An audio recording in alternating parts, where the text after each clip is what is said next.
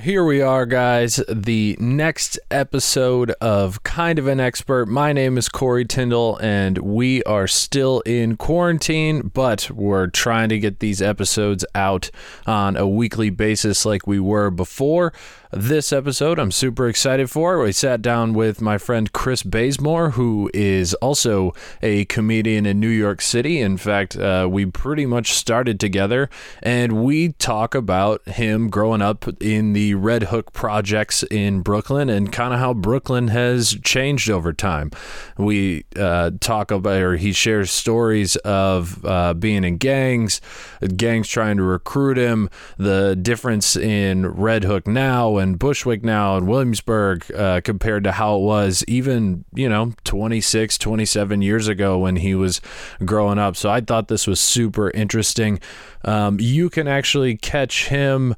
He's got a couple of podcasts, no live shows going on right now, which is a bummer. But he's got a podcast called the I Can Explain That podcast, or Ice-T podcast on Instagram, which I actually did an episode that's a really fun show where we go through our search history for the week, and essentially we have to explain why we searched it. So you can find my episode of that podcast on there as well. That's on Spotify, Apple Podcasts, wherever you get podcasts. And you can find his page on Instagram at Chris Bazemore _ and I believe that's his Twitter as well. But that's enough for me. Let's get into the episode.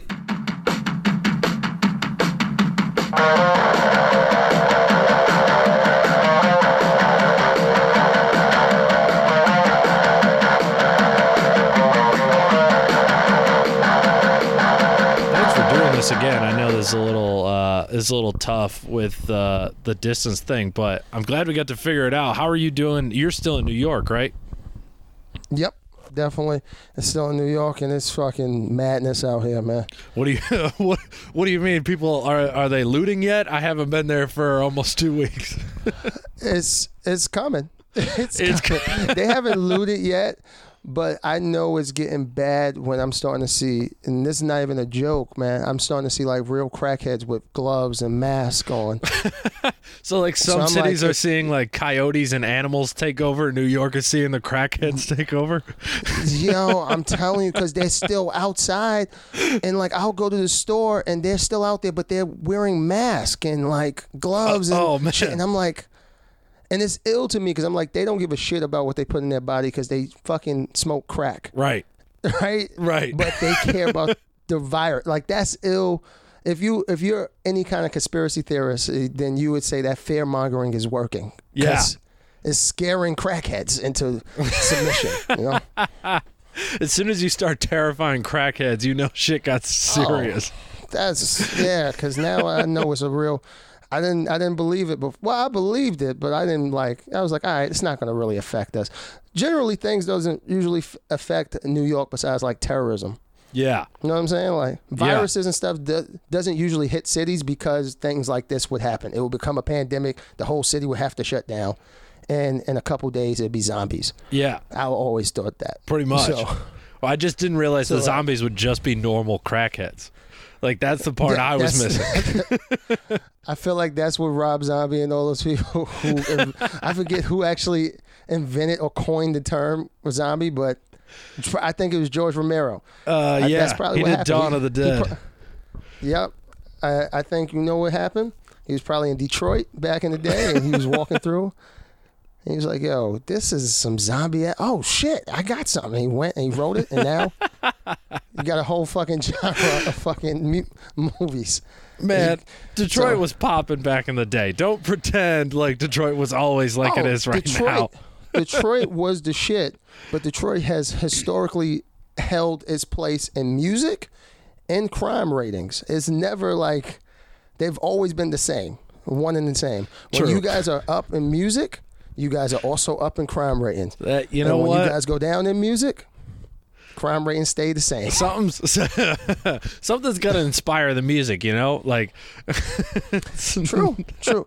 I think you need a way out, right? It's always like, think about it like this: in New York, and how hip hop and shit was created. Yeah. Because it was a lot of turmoil, it was a lot of things, a lot of crackheads, a lot of all that shit. So people was like, yo, we need a way out. Yeah. We need to figure some shit out to get out of here because this is getting crazy. Same thing with Detroit. Yeah.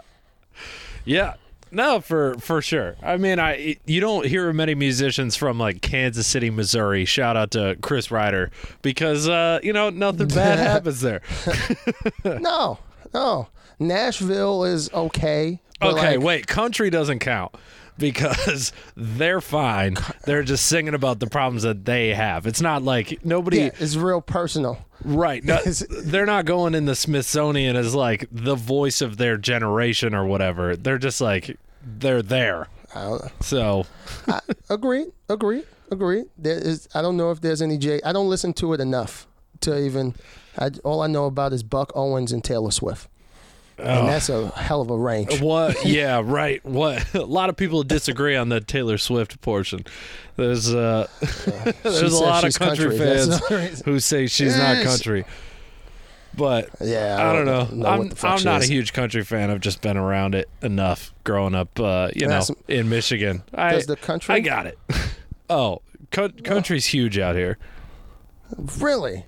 Oh yeah, I mean, you get out of Detroit, you get out of Grand Rapids. It's all farms, like it's farms and like wooded areas, and Gotcha. That's where you like get in the back of your pickup truck with 10 of your boys, and you go to a giant bonfire in the middle of the woods, and you blast Keith Urban. That's the Saturday night in most of Michigan. Jesus Christ, man, that sounds terrible. Right? That doesn't. See, this is why I got out. This is why I went to your hometown. Yeah, no, that sounds horrendous, man. I mean, I get it. I mean, it is what it is. When I went down, my family is all from the South. I mean, like Alabama and Louisiana. Oh, and wow. the Carolinas. Yeah, no, all of that. The Virginias, both of them. So all of that is where my family and both sides are from. So I remember going down there growing up, and it was just like, you guys have nothing. Like, this is terrible. And it was like, no, we get around it. And I was only a kid, so it wasn't like I was going to bonfires and doing shit like that. I didn't make it to that age. Right. By the time I got to that age, I already knew, like, I don't want to go down there unless I have to.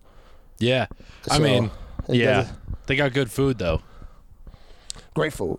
That's why it's always fat thing. Like, it's always fat people.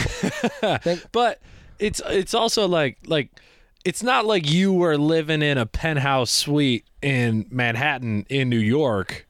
I mean, I guess I don't know your financial state. I know that you weren't like super fucking rich or anything, but you go down there, it's not at all. They don't have anything, but it's a different kind of not having anything, right? Yeah, so I grew up in Brooklyn, the projects, the Red Hook projects, houses, as they refer to it. So I have that. I seen that. So I wasn't like the poorest of the poor, but granted, I still was in the projects.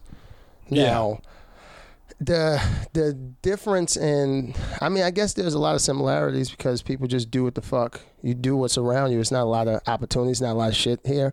It wasn't. It changed. It's different now. There's so many places you can shop and get kale and shit. It's amazing. But how many people in the Red Hook projects are eating kale? Be honest. Oh, a lot now, man. And I only say that because when I go shopping for kale, it's never there. So it's like, I'm like, you motherfuckers. I think it's the whole juicing craze. Everyone is getting kale because of that. But I just eat it. You got to head up to Williamsburg. They got plenty of kale. Yeah, that's too far from Red Hook. Fair enough. Williamsburg has changed dramatically too. Yeah. Williamsburg used to look like Detroit at some point. Everything was different. Coming up, it was like real fears I had traveling, and like there was like lessons that our parents and shit gave us, like, yo, don't ever take the L train. And I know if you guys don't know about the L train, that's one of the nicest trains now. It runs dog shit. No, it's not. But it goes through the that train sucks. Goes through the nicest area. I still say don't take the L train. From what your parents said for you growing up, that still holds true. Don't take the L train. Yeah, I mean, because it's different. You're gonna get glitter on your face or something. It's gonna be something different though. Yeah, you're not gonna get fucking stabbed and robbed for a fucking textbook. You can always tell. It's funny because I live off the ACE. You can always tell who's about to get off at 14th Street to transfer for the L. Like I'll get on at 42nd and go, oh, they're going to Williamsburg. That's just I'm correct 100% of the time. There's no like, yeah, it's the hipsters. That's the train they live off of. 100%. They gentrified the shit out of Williamsburg. Oh, 100% is done. I used to play a game, like if I'm taking a long subway ride, I'll play like a game with myself where I try to figure out what stop everyone's getting off of. And a lot of times I'm right, especially when it's going back into Brooklyn. If I'm leaving Brooklyn going to Manhattan, who knows? But when it's in Brooklyn, I'm like, oh, I shoot 100%. Yeah, I'm a Hall of Famer. Oh yeah, it's like, no, yeah, it's for real. crazy. And then every once in a while, you'll see one drag queen that gets off at like West 4th instead of 14th. You're like, oh, okay, all right. I guess it's her night out. Yeah, working your way up there. Yeah, exactly. She's a West Village drag queen now. Yeah, that's another thing too, man. I guess in a good way, I am happy that gay people and stuff can coexist more normally than they did. For sure. Because I mean, let's not get it twisted. I'm not like fucking 50 years old where I was like, oh, I saw Times Square before the lights. Like I wasn't that. I'm not that old. But I personally seen a slight change because I came at the end. Like I remember VCRs and all that shit. Yeah. And slapping the TV because it's not working. 100%. I remember the radio being essential in every house. Wow. Fucking yeah, because you just never know. And then fucking what is it called? Landlines, all of that stuff. Oh yeah. My parents still have one of those. It keeps waking me up in the morning. It's terrible. It's the worst. It's the worst. It's the worst. I'm like, who's calling that? Who important is calling that? Someone who wants money. Whoever calls your landline wants money. Exactly. It's never just never unplug call it to say hi. And my parents are like, well, what if somebody important calls? It's like, they'll also call your cell. If it's that important, they have your cell phone. They will call it immediately afterwards. That's a wild thing. But you know, that is ill because, you know, the governor still has that landline for clemency and shit. Like to let people go on death row. It's still like a landline that jails have that goes directly to them. Wow. And I think is something to be said about that because a lot of people don't get clemency and they still die. And it's because he just never answers. He's like, I'm not answering the fucking home. This is a fucking landline. I'm not going to pick this shit up. This is 99 out of 100, it's a solicitor, but that one time, it's the landline they should have picked up. 100%. It's like, you know what? Maybe they were innocent, but they don't. They get a bad rep. That's hilarious. And that was just a dead person being just like, fuck, they should have called his cell. I'd probably still be alive. Oh, it's so funny. I've seen the change, man. I used to carry a screwdriver around for protection. Phillips head or flathead? I fancied both. Oh, okay. But the Phillips, you can get it if you're trying to stab someone. That's the one. I've never stabbed anyone, guys, but it just seems better because the ridges. Right. You think get in there, the flathead. Right. Yeah. It's pointier. It would go in easier. Yeah. You'd think. Yeah. That's my assumption. Yeah. But nowadays it's not that way at all, man. It's fucking. It's so nice, but it's still like it ruins hip hop for me. What do you mean? Because of how nice it. Well, back when that was my music of choice growing up. Yeah. Growing up in the projects, that's just what you hear all the time. So I loved listening to that. And when you hear it and you're in the environment, I imagine it's similar to being at a bonfire or whatever and listening to country. It's like, oh, yeah, this is what this is made for. That's interesting. So So that's kind of like when you hear certain hip hop, you hear Biggie as something. It's like, yeah, I'm in the hood. I am poor. Yeah. Or relatively poor. And yeah, I'm struggling. So this tracks. This makes sense. I should be listening to this here. Right. But now, I'm like if trying you to listen heard to Keith that. Urban in the Projects, you'd be like, "What the fuck?" I say it's over. It's over. Time to end. pack it in, guys. The coronavirus should get us all. That's it. Everybody pack up. Just kill yourself. We're done. Just let the white people have this one. Yeah. Keith Urban is like the new blanket with smallpox. If I hear him, I'm like, oh, fuck, we're done. We're going to get syphilis. Yeah, we had a good run, boys. Yeah, this was great. Hang your Timbs up before you go. Yeah. It's over, man. Yeah. It's truly, I don't know. I'm on the fence with gentrification and how Brooklyn has changed, man. Because I'm happy, on one side, I am happy that we have, like, the Brooklyn Nets and shit. But what that has done to the economy is like, especially in that area, it's like all the store owners and the mom and pop shops that was in that area had to close down because they couldn't afford the rent. Oh, wow. Because of, yeah, you got to think about it. They just put a big-ass stadium, well, a couple years ago, but they put a big-ass stadium somewhere that it was relatively busy because it was the mall across, but it wasn't as busy as it is now. So a lot of people raised the rent. They skyrocketed shit, and yeah, it was terrible. Yeah, I mean, it's tough. I mean, because like, yeah, it's good on the one hand, like you were saying about like Williamsburg, they like those like different types of people can start moving in and whatnot. But yeah, if you're kicking out the people that were there before, like that's the problem. Is it better? That's truly no, but that's literally the problem. I mean, it's better in, I guess, some ways, right? Because like it's I don't have to carry a screwdriver. So that's that pretty, is true. That's fun. Right. That's pleasant, but I don't. It's not better because of the actual fallout. When you think about the actual fallout, it's like, oh, this is terrible. Because right now, I haven't been affected by the coronavirus or in any way, right? Like I don't know anyone that's had it or has it or whatever. Yeah. So like, it's bad, but it's like, all right, it doesn't affect me. But when you see it in person, like we used to go to the hospitals or see pictures of certain things, you're like, oh shit, it's really like this. And that's kind of how I feel about that situation and like how Brooklyn is. Like it's ruined, but it's still a love. I just think that people, when they move here, they don't have that same like that. I don't know. It's like a camaraderie. Like Brooklyn always respected Brooklyn. Okay. Growing up. We used to get in fights with other people from other places. Now within Brooklyn, of course, there's different neighborhoods, and different neighborhoods don't like other neighborhoods. Right. But in the grand scheme of things, let's say I'm there with Gowanus, which is also a nice place, but at the time they were like Red Hook's rivals. Like, okay. They were shooting pregnant women in the bellies, like on purpose. Oh, really? Yeah. Holy shit. Like there's newspaper articles, and the lady who was shot is someone I went to school with. Oh wow. That yeah, she wasn't very nice to me, but like she doesn't deserve to get shot. Thank you for clarifying that.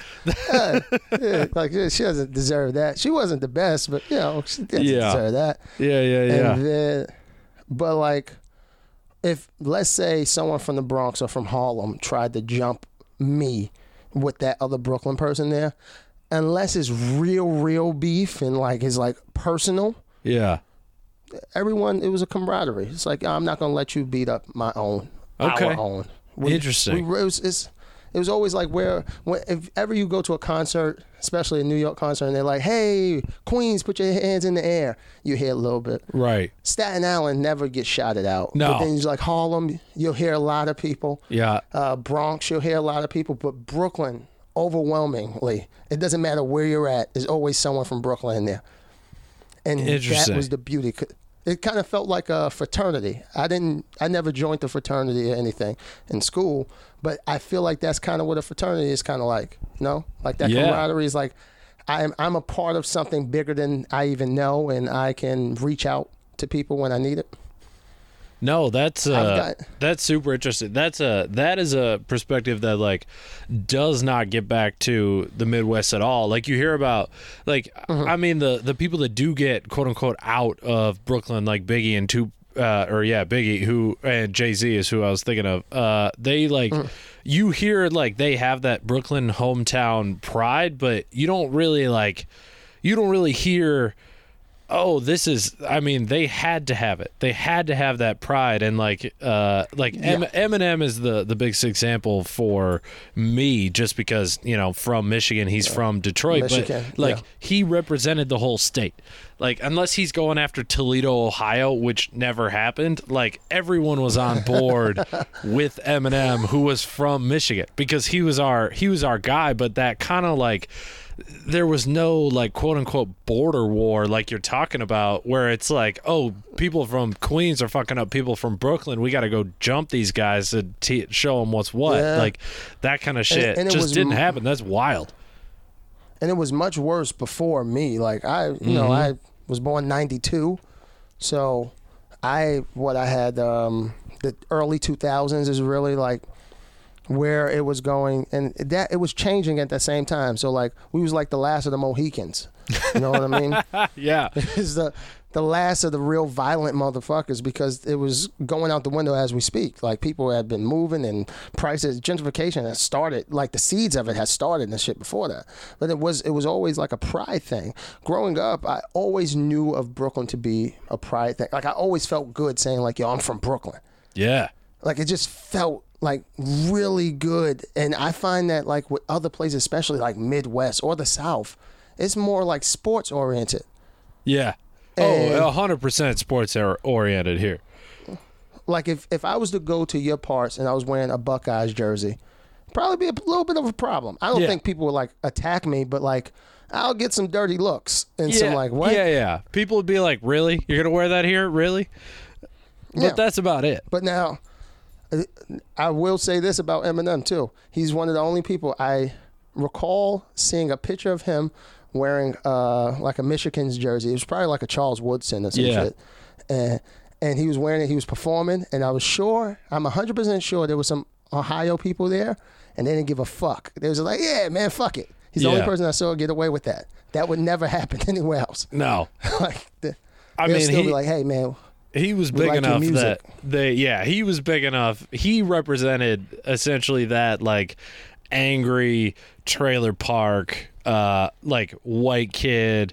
I mean, it's kind of the big argument now, or I guess I don't know about argument, but like the thing that's happening with poor white people now is they're hearing this side that's like, oh, you have white privilege, and they're like, bitch, what white privilege do I have? I live in a trailer park. I make $7 a year. You're telling me I have privilege? Like he represented those guys, like those angry guys that are just mad at the system, and that crosses like sports borders. And that's really, I mean, you nailed it. Like sports is really what the Midwest bases itself off of. You could tell. Yeah, no, 100%. Yeah, no, from an outside looking in, it's like it's always been about that. Like with the whole Eminem thing, like Eminem was the first Donald Trump in a lot of ways.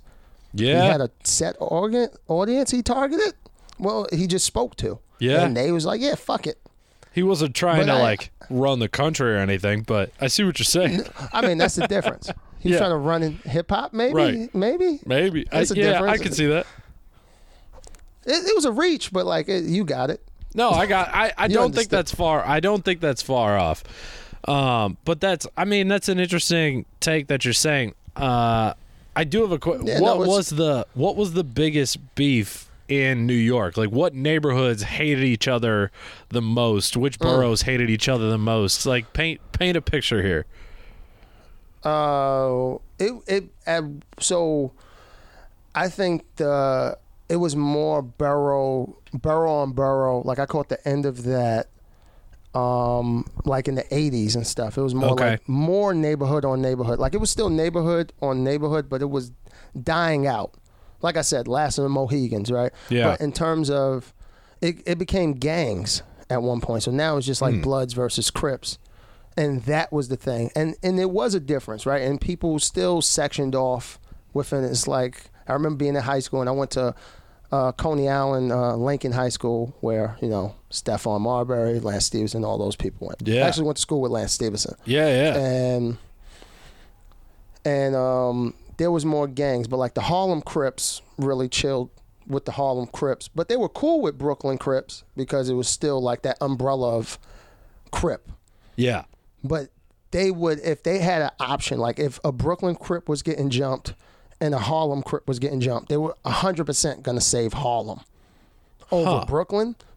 But they would save them and then try to save that because it was still a gang at one point. Got it. So when it became like gang oriented, that's when it changed. Right? So Interesting. when I was coming up, it was just Crips and Bloods outnumbered the Crips. Okay. And growing up in Brooklyn, my favorite color is blue. It's Yeah. Imagine my surprise of trying to wear blue. Yeah. But it wasn't good. That's when the screwdriver came in handy. Yeah. So right. It was one of those things. So it's hard to really pinpoint a neighborhood on neighborhood. I guess like Harlem and Brooklyn has always historically had some back and forth. Queens and Brooklyn has always historically had some back and forth. But like those two things were always that. But Brooklyn, when I was coming up, it was gang oriented. It changed the whole scope because now it's just like Bloods and Bloods, and it's like, oh, you're a Blood from Queens? Fuck it, I'm a Blood from Brooklyn. So we're still gang members. Got it. At the end of the day. Interesting. Yeah. Huh. So the gangs almost sort of brought the boroughs together. In a weird way. Yes. And it was like it was more camaraderie because it just became like more of a thing like, hey man, you wear blue. It's like, I do wear blue. You're right. Yeah. You wear blue as well. Like we should do something. And they're like, nobody could have predicted that happening. People. Yeah, right. No. right. Let's go stab people wearing red. You know what? I never liked the color red. And they just go off into a pillage shit. It's that's how it was. It was a weird thing that gangs did. Like growing up, liking the color blue and just wanting to wear blue, man. I didn't wear it because I was more partial to Crips. Like I didn't know their politics or their stances. Just was wearing it because I liked the color. But it became a thing where it's like, oh, if you're wearing that color, you're going to be associated. Then you have people who know that you're not in it, but they still just like want to attack you and try to fight you over it. And it's like, man, I'm just trying to go home from school, man. Like it's not that serious. Like, I don't give a fuck about your little gang shit. I mean, that was going to be my next question is, like, how did you adapt to that, like, sort of environment? Like, what did you, like, because besides coming home with a screwdriver just for, safety's sake, so you have something to defend yourself, like, what is that like? What's going through your head where you're like, oh, shit, do I have to, like, join one of these or I'm going to die? Or, like, how do you survive? I joined the gang. Which one? I joined the Bloods. Shit! I joined the Bloods, and I found out that I was very blessed and lucky to find out that the organization that I had joined and the little fraction was fake. So I got kicked out. Oh, wow. Well, I didn't kind of get kicked out, but it was like this whole thing where it's like, oh, I was never really Blood this whole time, but like I thought I was because, I filled in the application and shit. So they had a full-on application? No. Imagine. I mean, I don't your resume. Know. Yeah, right. You're like shanked some bitch down in Coney Island. And they're like, oh shit, was she pregnant? You're like, yeah. And they're like, you're in, buddy. You're in. you got a gap between your work history. Oh, that's when I went to jail. Right. Oh, that's perfect. Oh, perfect. Normally that would be a wait. Which gang were you in jail? That's important. Oh, okay, that one. Yeah. You're in. You're good. We like those guys. Cool, yeah. No, I've been literally asked to join every gang in New York. I mean, I mean, and you ended up with the overall, comedians, you fucking loser. Yeah, fucking idiot. The gang that doesn't pay. Not at all. You haven't made a cent off this shit. No, if I would have joined the Bloods for real, I probably would have at least had some money for a fucking surgical mask. Yeah, you could have done the Rikers Island circuit. It would have been. You would have been crushing. You would have been crushing. I have performed in Rikers Island. That's awesome. That's so cool. Yeah. It wasn't. It was, but it wasn't. Because when we was leaving, someone got stabbed. It was like, oh shit, yeah, this is still Rikers. God damn. Yeah. Oh, jeez. Wonder what gang he was in. Yeah, probably, right. He probably should have been carrying a screwdriver. That's Probably. all I'm saying, man. You know, jails do a pretty good job of limiting how many screwdrivers make it into them. True. That is very true. Not a good job on limiting how many black people, but that's a whole nother conversation. Well, right? you know, we're not here to. Well, that's not the point of this podcast, Chris. Maybe episode 2 with you, we could get into how to get less minorities into the correctional system. But that's my whole point of comedy, man. No, I'm fucking with you. Yeah, right. But no, I tried. I got asked to join every fucking gang. Latin Kings, the Dominican gang, the big four. You're not even Hispanic. I know, but like they asked, and the funniest pitch I've gotten was by the Latin Kings, because I remember, I won't say this person's name because I found out that they were a really high member. Andres Farfan. It was like, God damn it, you got it. Shout out to the comedians who listen to this and know who that is. Yeah. But it was they came to me and they was like, hey man, what's up? And I was just like, cool, I'm just taking the train home. Mind you, I'm coming home from Coney Island. It was like a 15 ride. It was 15 stops ride. That's a good trip. That's a good amount of time. Distance, right? Yeah. Like it's not, like you can't ignore someone for 15 stops. Right. You gotta address it. Yep. So they're like, yo, what's up, man? And I'm just like, hey, man, how you doing? And I already knew who they were because of colors and, beads and stuff.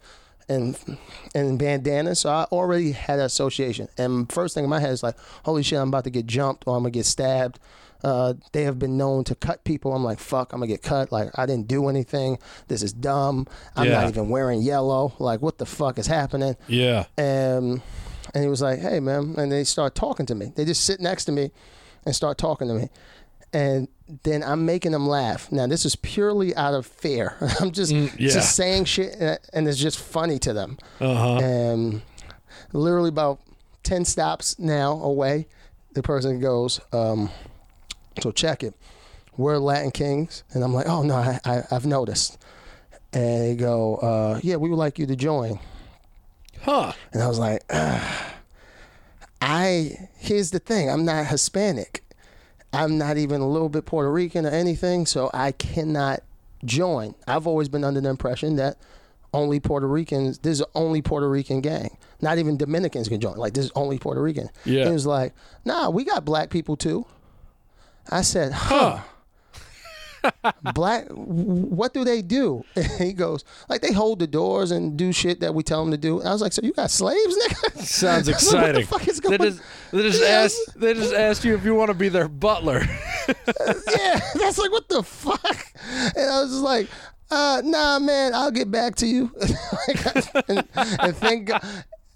And thank God that train like skipped a couple stops. It was one of the great, like, it was like the ideal situation. Like, everyone who's ever taken a train in a rush always was like, yo, I wish they would just go express and go straight to my stop. Yeah, give me them skip stops.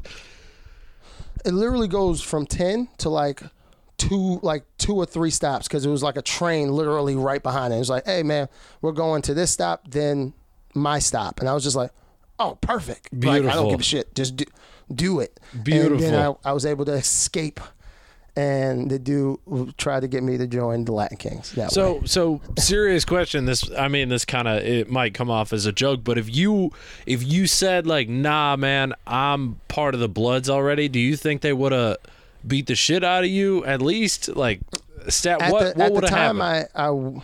At the time, I wasn't in a gang, so I was a free agent. So they saw my potential. I had good stats. Is this like the NFL? Like, hold on. They saw my 40. What's your cap hit? Yeah. They saw I ran up the stairs pretty fast to catch the train. It was like, all right, maybe. Yeah, maybe this guy could be helpful at some way. I bet he could open a door real good. Yeah, real good. His skin tone goes well with yellow. Yeah, right. Fine. People won't. He looks Hispanic enough. People won't think. Yeah. People won't do a double take. They'll be like, oh, okay, all right, man. I get it. All right. Yeah. But I mean, if I would have, it would have probably just it would have been a fight. Because generally speaking, they wouldn't even probably ask me. Because if I was really gang member, I would have been wearing my shit as well, and they would have seen it, and then it would just became what it would have became. Was there like territories? Like, how would you have known? Yeah. Or is it just random? No. So there were territories, but Sunset Park, which is historically been like just a Hispanic area, and Hispanic in all capacities, like. There's MS-13 and shit apparently that was over there. Wow. And Puerto Ricans and Latin Kings and all Hispanics, right? Guatemalans, everything. So traditionally they've always been where the bulk of the Latin Kings have been resided. The Dominican gang, from my understanding, has always historically been like in the Bronx or uptown. So I never had to worry about that. Like the Spanish gangs was always mapped out, but in terms of like Blood and Crip, it varied because, like, for instance, like I said earlier, Gowanus was Crip, and Red Hook was always Blood. Hence Red Hook. Right. I don't know. I don't think that's why it was named that, but it makes sense. We'll go with it. That's why it was named there. Really? It was named there. No, of course not. It was named Red Hook way before that. Yeah, I was like, I'm pretty sure the Dutch named that in like 1700s, but yeah, because it was whatever. red soil or some shit. Shit. I don't know, something stupid. It's because of the Bloods, dog. Even in the 1700s, the Bloods, man. Yeah. Watch out for them. So there were like certain areas like that you just knew, and I guess I only really knew that because it was like imminent danger. It's like, oh, we really go back and forth with them, so like you should know. But I didn't really know all of them. Like Brownsville has different projects within Brownsville and different sections. So there are parts in Brownsville that are Blood only, and then there are parts in Brownsville that's Crip. There's a place in East New York that's pink houses, and when I was growing up, it was always Blood, and then literally the projects next to it is Crip. Cypress Hills oh shit. So you knew a little bit. You knew how to maneuver a tiny bit. Yeah. There were like kind of territories, but generally we didn't really meet. You know what I'm saying? Like, yeah. We never really, it was like in schools and shit that you're from Brownsville. Oh shit, because no one generally left your area. I will say none of this. Brooklyn, you stayed there. None of this was in the brochure when I moved in. So we're gonna need to talk to the Welcome to New York party because they didn't tell me any of this shit. Yeah, and they didn't tell us that you guys were gonna make our rent so high. They should have told us. I do. I actually do. I have a theory on why that happens. I want to run it by you. As someone that's been here forever.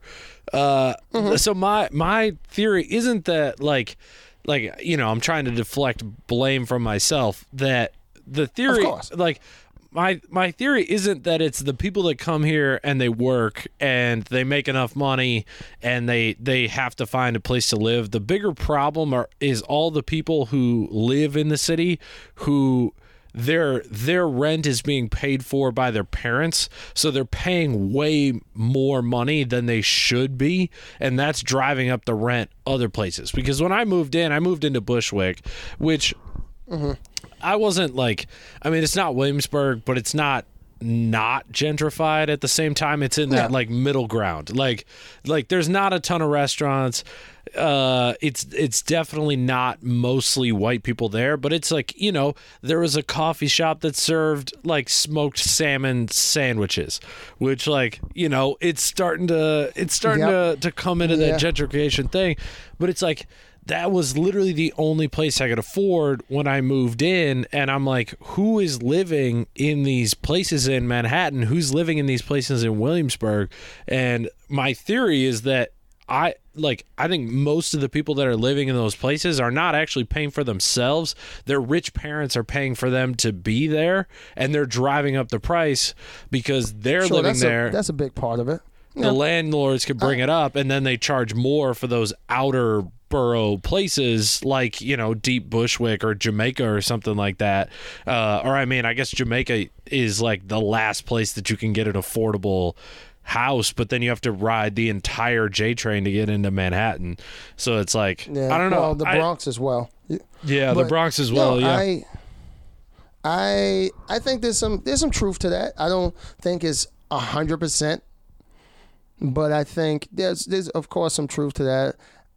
There's a lot of rich motherfuckers. Yeah. And they're not paying. And a lot of times what I found was, and the few white women that I've talked to in my life, couple which of them went gang to, like, were they NY. in? They were the Caucasus Mountains. They repped the Caucasus. Got it. And they was going to like fucking NYU and shit. Yeah. And they was going there for like art and some weird shit, but they were staying in a nice apartment. And I was like, yeah, you're definitely not paying for this yourself. And then like they would have like a little shitty job. And I was like, there's no way you can afford this apartment. Yeah. And NYU, and that, like, bitch, you're not even left-handed. You can't get a scholarship, nothing. Like you're done. Right. And it was their parents. Their parents were paying. There's some fucking comedians like that too, who their parents are paying for the certain shit, and they're out here for that, and they're always pursuing some stupid fucking degree. Yeah. You know, it's always like art theory. You're right, but what it's doing is it's pricing out other 100%. people. Like, because now you look there and you're like, oh, look who lives here. Look at this, and they're being able to keep up with the rent. I never have to worry. Yeah, no, I get it. I get it on a business standpoint. It makes total sense on a business standpoint what gentrification is. If you are a business owner or someone who owns properties, I get why you would be like, I don't give a shit. Yeah. But morally, it's fucked up. And I think that's the problem, right? Morals they have no place in business, really. Because if you're doing business, it's not really about morals. You're really doing it to make money. Yeah. So, I mean, that's just a conundrum. It's true. I mean, it's a tough question though, because it's like, how do you get the gangs out of those areas? Because I mean, Red Hook is a pretty pricey area right now. Like, it's kind of the gangs are pretty much done. Right. So it's like, and I know this is like a tough and a loaded question, but it's like, how do you get rid of the gangs? How do you get rid of, like, you know, kids coming home from school with a screwdriver because they're afraid that they're going to get jumped without bringing up the prices? And I don't say that to be like the conservative white guy who's like, this is all good, we need this to happen, because I understand all the ramifications, but it's I don't know. I want to hear your theory. I mean, what would you have done differently with the area that you grew up in that could have made it better? That's a really good question. I don't. If it were me, and you just have to put I guess like a cat. Did you ever see the show The Wire? I've seen a few episodes. It's one of those that, you know, everybody says you should watch, and then you look at it and you're like, 7 seasons? I don't have time to watch that, but I guess in quarantine I probably do.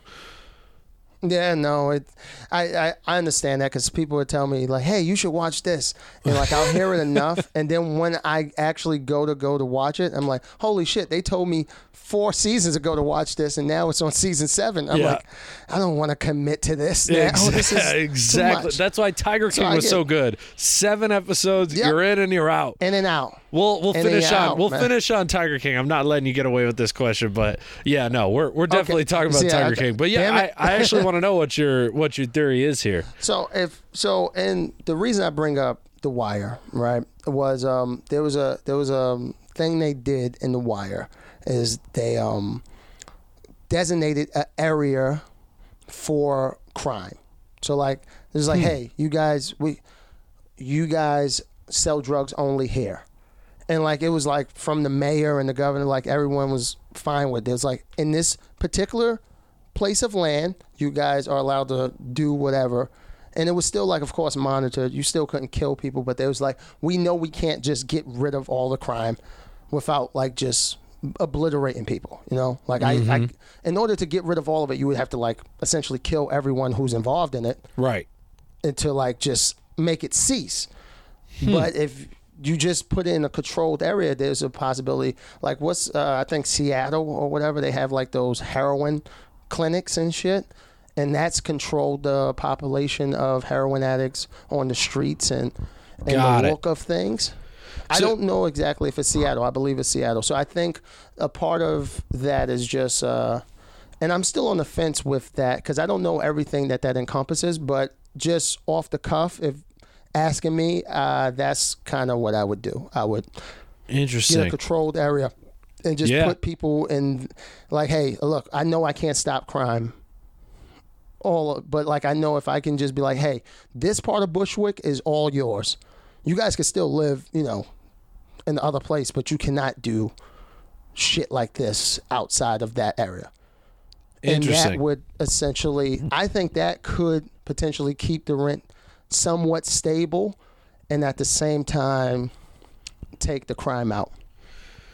Yeah. I mean, I wish that I had an answer for you. I don't. I haven't lived it. I haven't studied it. So like from my perspective, I don't know that could work. I don't know that couldn't work. But same. I mean that is kind of the approach that Portugal took with drugs, where they just decriminalized all drugs and they made getting help for those drugs much easier to get. Because what I think is important to remember is like people don't want to necessarily have to sell drugs. Some people might want to sell drugs, but nobody wants to have to sell drugs. And people don't want to have to join a gang. And so if you give people the ability to not have to do something, you severely decrease the amount of people that actually want to do something, you know? I definitely agree with that because, you know, it's one of those things, man. When you grow up and you see it, and then like some people, of course, don't sell it because they necessarily have to, right? You have that thing where it's just people doing it for a fad or whatever, right? And then you have other people who are selling it, and you're like, oh yeah, this person literally. I've been to their house. They literally sleep on a mattress on the floor. They have no food in their kitchen ever. I get why you turned out to sell drugs, right? Right. Because this is whenever we would come to your house to pick up the basketball or whatever we came for, because it definitely wasn't video games. This is what we see. Yeah. It's like, oh shit, you never have anything in your fucking kitchen. Yeah. Yeah. I get it. Yeah. So it's no one wants to have to do that shit, but it seems like everyone wants to do it. You know? Yeah. It's one of those things where people want to do it because it was cool. Like I've done it. Yeah, I did it. Mine was more of both ways. Like I was doing it because, you know, I was kind of on my own, and I felt like I'm my own man. I got to get my own money. I wasn't getting hired for certain jobs because I didn't have any experience. And I was also shooting really high. I was like going to car dealerships and shit, talking about like, hey, I should. What? You were overconfident? That's not your thing. No, 100%. I went to a fucking Nissan Bay Ridge dealership, and I had an off the books job on my resume. Yeah, I was taught well. That's pretty good. So That's awesome. So I did it for both reasons, but it was some people I was doing it with, and I was like, nigga, you always got food in your house. Like, you always, like, your life ain't that bad. So, like you don't need to go to this. Like, you can still get a job, man. You got summer jobs and shit on your applications. You can do other shit. So I definitely understand where that is. It's a weird question, because I would prefer if no one was going to jail for, like, these non-violent criminal offenses. Right. Personally, like, especially like if you're selling weed, it's people that's in jail still. Yeah. Because they was selling weed in the fucking 80s. Yeah. It's like, what? And nowadays, you could just walk around smoking weed, and it's cool. Yeah. I mean, I'm not going to lie and say that I haven't done it. And, I mean... No. I'm smoking a weed pen right now. Yeah. I'm not. If you are, that's your I'm own enjoying thing. it. I'm in my parents' house, so it's a little harder for me to get away with. But smoke it with them. Share it. Yeah, right. No, I am in Michigan. It is legal, but my my stepmom was like, "No weed in the house," and I was like, "We've had weed in this house since I was 17 years old, so I just didn't know about it." You don't make the rules here now. Yeah. Half mom, get the fuck out of here. Exactly. Oh man, no, that's super interesting. We'll have to do another one because I wanna get into more of like your history growing up in this. But we got 10 minutes left, and we established before this that we got to talk about Tiger King because that shit is fucking crazy. And I remember the last you've said it quite a few times that and I quote Chris Bazemore, white people have no culture, and this show is our culture. Isn't our culture fucking awesome? No, that shit is terrifying. White people trying to fucking create more obstacles and shit for themselves. That's all I saw. I saw a group of people creating more obstacles and shit. I get that. To handle. White people like to make things more difficult just for sport. I get it. 100%. That's what happens. I get it. I understand. I get it. But like, no, this motherfuckers is. Oh my God. It was such a beautifully done. I would like to say, before we get into like the actual thing, I would like to say it was done so well, where like you were on this person's side, and then by the end of it, you're like, this guy's a complete lunatic. There's not a single good person in that show. There's no hero. No. You root for the Tigers, and that's disagree. it. Disagree. I rooted for the guy they called Tony Montana. I liked him. Which guy? Tony Montana, the dude they called Tony. I think his name was like Mario or something. He like went to prison for like 12 years, but they sentenced him to like 100. And he was the Cuban guy. I think he like took snakes and put cocaine in them. Oh yeah. He was cool, but I mean, like, he wasn't. I just thought he was cool. He wasn't a good guy. I mean, he was just they hardly even interviewed him. Yeah, I mean, I would have a drink with any of those guys, to be honest. I wouldn't necessarily want to be friends with them, but like 2 hours, I think you could get a pretty good conversation 100%. going, for sure. Even out of Carol. I'd get a drink with Carol Baskin, that bitch. I wouldn't. No, I would for sure. So she could feed you to her tigers. I mean, I think that'd be worth it. I think my funeral would be spiced up immensely if they were like, we now know that she definitely killed her husband. Yeah. You would be a hero. You would be a hero without I'm a martyr. Yeah, so why don't you go to Florida, you're youngish, take her from her old ass husband who's rich. So you got that to compete with. That guy's such a pussy. Holy shit. I called that I hate him. Right when he came on the screen. He was in the middle of talking. She interrupted him like real bad. And I was like, oh, he's a pussy. I said it to my parents. I was like, he is totally whipped. And then they show that picture of him on the leash when they're on the beach. And I was like, see, I called it. I fucking called it. Yeah, 100%. He's a cuck. As soon as I saw him, the first thing I did is I looked over because I was watching it with my sister. Yep. I paused it and I turned to my sister and I go, he definitely lets other men fuck his wife. Yep. Like, I didn't even say he's a cuck. I was just like, I literally defined it. And she was like, oh, 100%. Yep. I was like, yep. Yep. And then when the leash picture came up, I was like, yep. See what I'm talking about? Leash picture. Come on. Like, I called it. Yep. It's so many avenues to attack on this. I mean, Tiger King, it was such a great documentary. I get why it's still number one on Netflix. Oh yeah, for sure. It's so good, and it's so much. Oh man, so well done, guys. Whoever did that, well done. It took him like 5 years. Like, you remember in the beginning, he's like, "Oh yeah, I was going down. I was going to do this documentary about snakes," and that was like 2015, 2014, something like that. And then he finds these big cat people. Could you imagine living with these assholes for like 5 years while you record stuff? Like, that sounds like a nightmare. That sounds so bad. Expired meat. I know. That's terrible. Oh my God. And when I saw the people that was like excited, and it was like, yeah, they get to pick it first before we give it to the cats. Right. I was just like, what? That's not good. I don't give a fuck if I get to pick it first or last. I'm eating expired meat. Yeah, but also you got to remember, like, these guys are so desperate that straight guys are willing to be gay just to be a part of this because their life is 100%. so bad. Their life is so bad that, like, the guys just eating expired meat are like, well, at least I'm not getting fucked in the ass. Yeah, the people. You know, I get it. I definitely get it. And a lot of them came from like prison, like he said that in the beginning. He was hiring people who was downtrodden and shit, and he was giving them a chance. Right. He was like, you'd see him on the bus stop. They just have their head down for like over a day, and they just sit on that bench, and he'd be like, "All right, there it is, perfect person. They're gonna help me with my tigers now." I would. Oh man, I want to see the Pitbull King. Same thing. It's just black people. I would love to see. You probably grew up next to him, to be honest.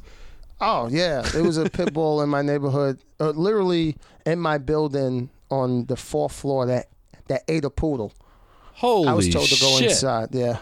Wait, wouldn't the Pitbull King be Michael Vick? I think he would be involved, but I don't know if he would be the Pitbull King. Oh, okay. They got him out the game too early. he'd be like Ponytail Guy in the Tiger King, where they interview him on the side about how crazy the actual Pitbull King is.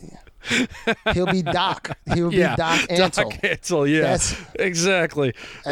Which, speaking of this guy, 100% a cult. I don't care what no one says. Oh, 100% a cult. Yeah. 100%. 100%.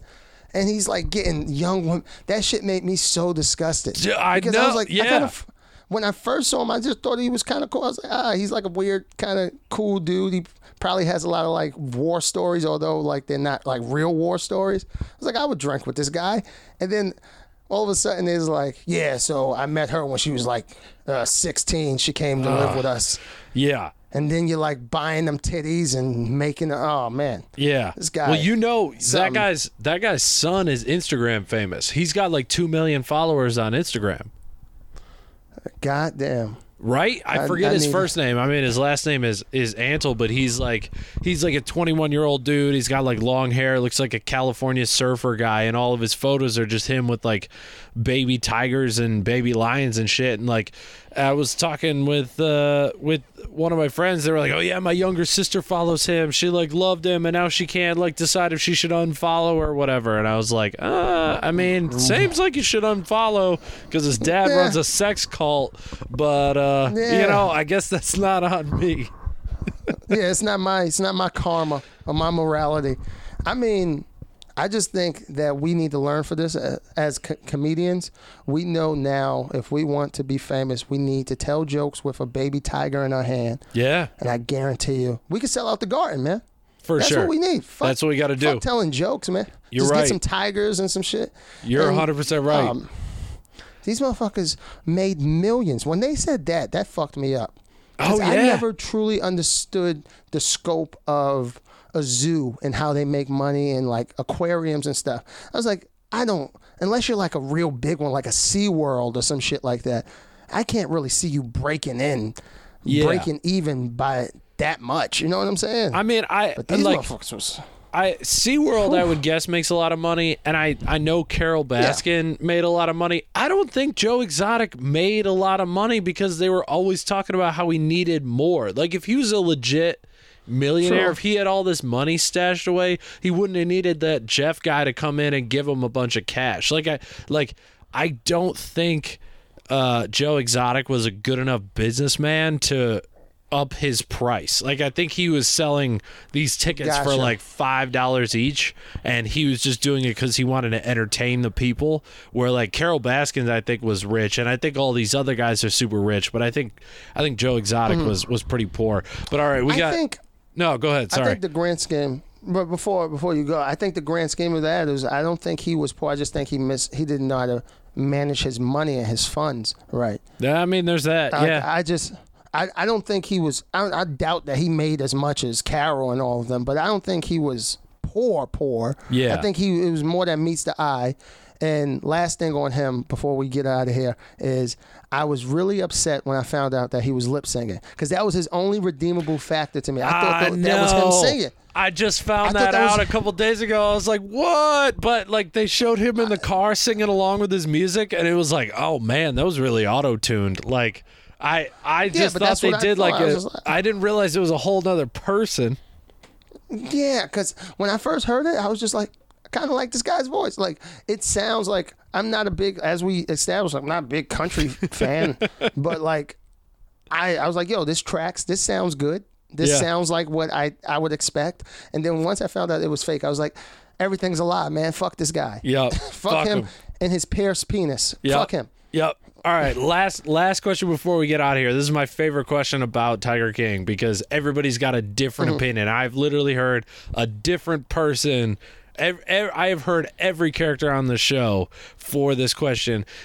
Chris Bazemore, who do you think is the worst person in that documentary? They all have every answer is correct. There's not a wrong answer. Like they all have their case. There's no, like, you could say the fucking janitor guy with no legs, and he might be the only one who I'd be like, really? You hated him the most? He was kind of cool. Yeah. Everyone else is a piece of shit. I mean, even then, he's not the worst person in the show, but he's not like, he was a meth addict. Like, yeah, I mean, they deserve love too. Yeah, that's true. That's true. All right, we're getting distracted. Who is in your opinion the worst person? Carol, and the reason I say that is because she's a hypocrite, and her hypocrite. I don't know the full word, but like the fact that she was such a contradiction and she was such a hypocrite. Yeah. She came off like the good person. Like she was doing everything right and they were doing everything wrong. And then you find out that she's really just as bad as they are. Doing the same shit. Yeah. It was tapes they showed of her teaching people how to fucking do all the things she did not want people to do. Yep. And the thing that makes it worse is that she will never acknowledge those things. And that's how this whole thing started. If she just acknowledged, like, hey, you know what? I used to do this shit too. I was wrong. Yep. And I see my faults in that. And that's why now I'm fighting to blah, blah, blah. I would 100% be on her side in that capacity. But once I figured that out, I was like, oh, shit. And then that just spiraled. And that led to all of this shit because her going at these people and trying to take down the system. And it's like, you were a part of the same system. So for me, I think she's the worst because it's just like, man, you're telling on everyone, but you're also selling crack, man. Yeah. It's like, I get what that. are you doing? I get that. That's a great argument. I can't say that you're wrong. Personally, I think Doc Antle's the worst because he's got the sex cult, and they are underage. I also think that if they spent more time on him, more dirty shit would have came up. And at the end, they did say he did get arrested. So, other shit's happening right there. But again, there's no wrong answer to this question. Yeah, man. They need to come out with a part 2, like just on Doc Antle's now. Well, they're gonna make a movie. Like I think Kate McKinnon's gonna play Carol Baskin. She's also gonna help make it. Kate McKinnon from SNL. Oh shit! Really? Yeah. I don't know if I'm excited. It could be horrible, but man, I gotta go, dude. This was awesome. I learned a shitload. We got to do a part 2 sometime soon. But definitely, man. This was great having me on. I appreciate you. Yeah, man. For letting me talk about Brooklyn, man. Dude, like I said, it was awesome. Stay safe. We'll talk soon. Have a good one, man. Definitely stay black, brother. Thanks, man. Bye.